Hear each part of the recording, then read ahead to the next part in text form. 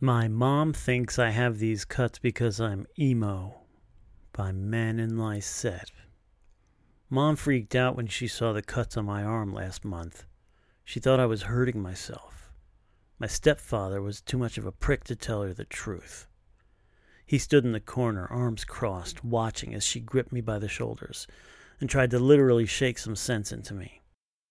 Even as she bawled her eyes out, holding me close to her and begging me not to hurt myself anymore, the man kept his stupid-ass mouth shut. He shot me this threatening look so I'd do the same.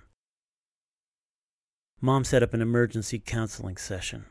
After a few weeks, when she saw that no new cuts had appeared, she wholeheartedly thanked the therapist for saving my life. Meanwhile, her husband did what he always does. He played dumb. She'll be so disappointed in me tomorrow morning when she finds her claw marks all over me again. It'd be so much easier if we tied her up on the full moon.